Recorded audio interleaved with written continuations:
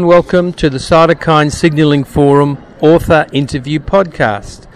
My name is Peter Nash, and today I'm talking to Professor Tsutomu Takeuchi from the Keio University School of Medicine in Tokyo, and we're looking at his recently published paper looking at the safety profile of baricitinib in Japanese patient population, and he compared them to patients from around the world in the other formal studies. Welcome, Professor Takeuchi, and thank you so much for giving up your time today. Let me start by simply asking you, what was the main objective of this analysis? In this manuscript, we focus on the Japanese population for taking baricitinib in phase 2 and phase 3 clinical trials. That is a total of 5 clinical trials out of 9 average studies for baricitinib. Okay, thank you very much. Can you tell us a little bit how you designed the study? The 5 clinical trials, 1 from phase 2, the 4 from a phase 3. The phase 3 trials include RA Beam, RA Beacon, RA Build, and RA Begin. In addition to those 4, we have one long-term extension study called RA Beyond. So we combine those data into one to look at the safety of baricitinib in Japanese population. Okay, and can you tell us a little bit about the background of why you thought the Japanese population might be different and why it was important to do this study? So far, we have some data that the Japanese patients are much more a larger number of the safety signals, such as herpes zoster or other severe infections. So we would like to know what is the incidence of a severe infection rate or herpes zoster rate or other safety profile in Japanese patients over the global data. Okay, and can you tell us a little bit about the results of your study? Okay. First of all, the adverse events rate and severe adverse events rate is comparable to the other biological agents or JAK inhibitor like tofacitinib. For example, any treatment emergent adverse events rate is 489 patient year. That is 57.4% of the patients experience any adverse events, and also the severe adverse events is like 9.3%, 8,100 patient year, and those A or SA is comparable. A is a little bit higher than the global. SA is comparable between Japanese and the global data.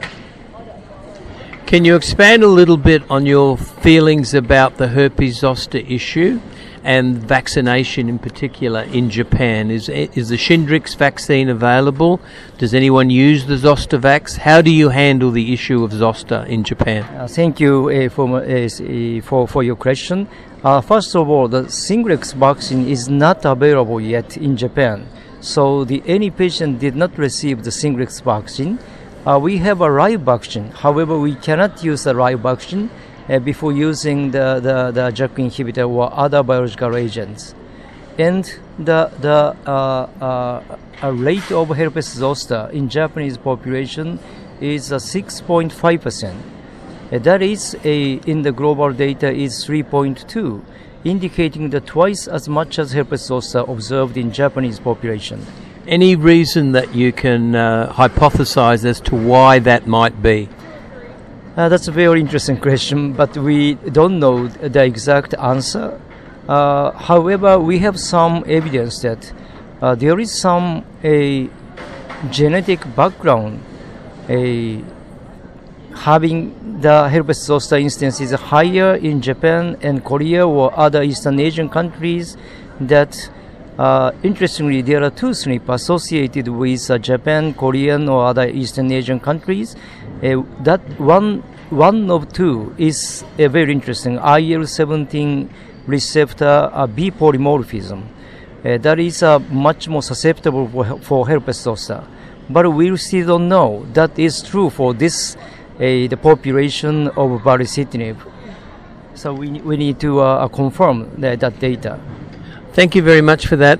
And you may not have looked at this in particular, but I wonder if you noticed whether there were an increase in any other viruses. I'm a bit concerned about papillomavirus in younger women and whether we should vaccinate with Gardasil vaccine, or whether you saw CMV or herpes simplex or any other viruses.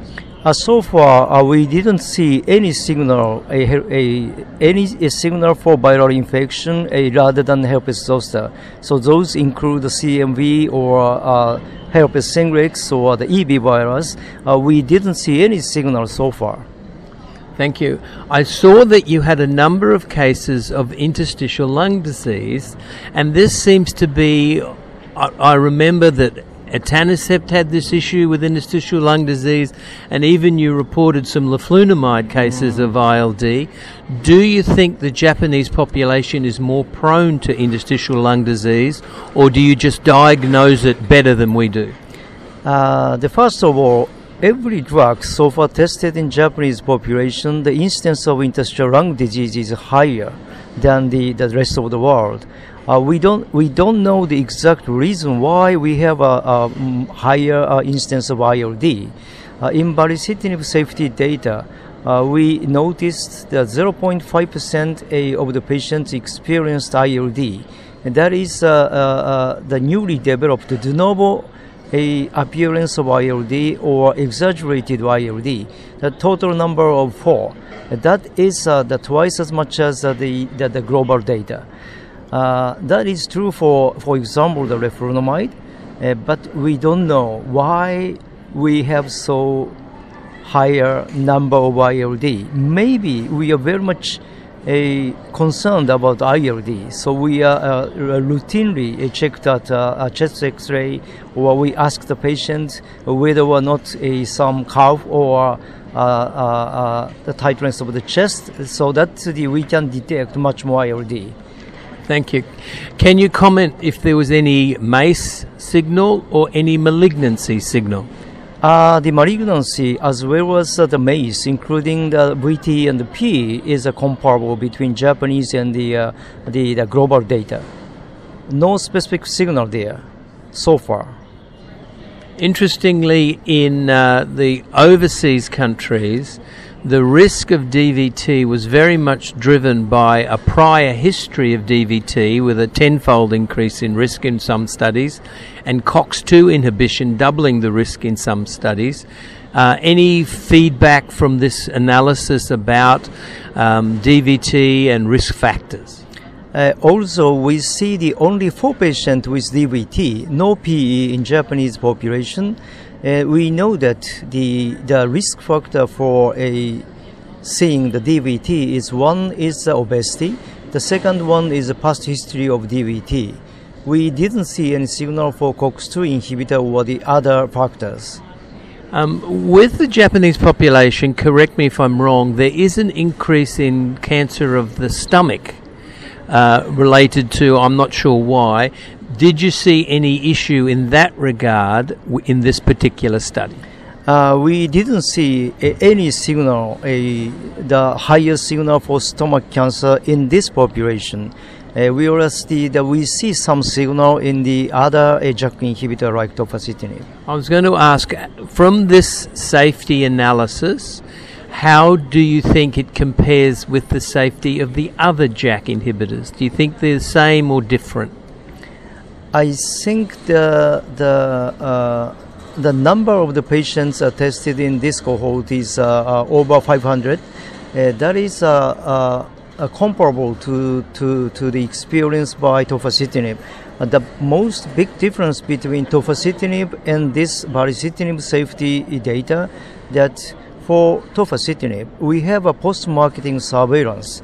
That means that we enrolled a lot patients in real world.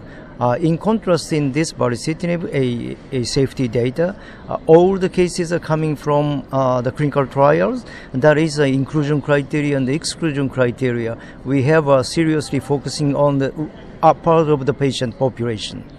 So can you give us some take-home messages from this study?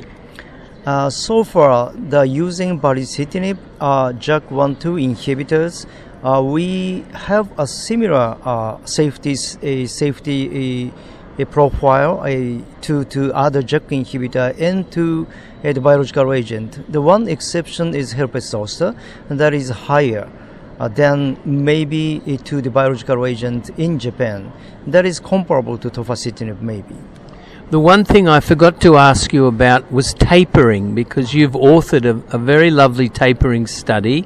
Can you give us a little bit of feedback about the tapering of baricitinib? Thank you. Speaking about tapering, we did clinical trials recruited from the four major clinical trials to look at the patients who maintain low disease activity for 1 year. In the additional 3 months, the patients have low disease activity, then randomized to receive a continuing 4 milligram or dose reduction to 2 milligram. There is a statistically significant difference for maintaining low disease activity. The continuing 4 milligram is better than tapering 2 milligram. However, 2/3 of the patients tapering from 4 to 2 have maintained low disease activity. So that is feedback that is applicable to the daily clinical practice, that you may taper 4 to 2 in 2/3 of the patients. However, when you continue 4, that is much more higher maintaining low disease activity. And when you look at the patients who maintain remission, then such a difference between continuing 4 and those stepping down to 2 is much more near. So when you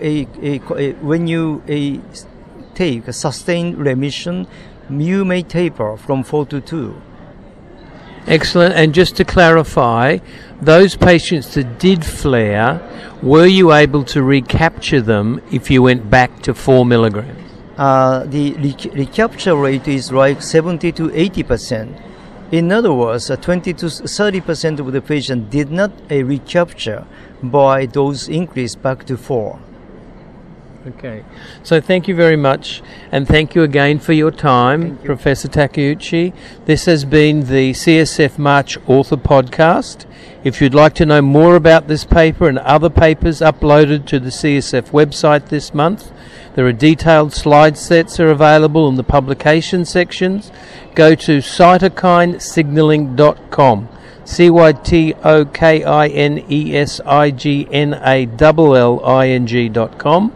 Please subscribe to this podcast on iTunes or other podcast media, and give us some feedback and let us know what you think. Thank you very much. Thank you very much.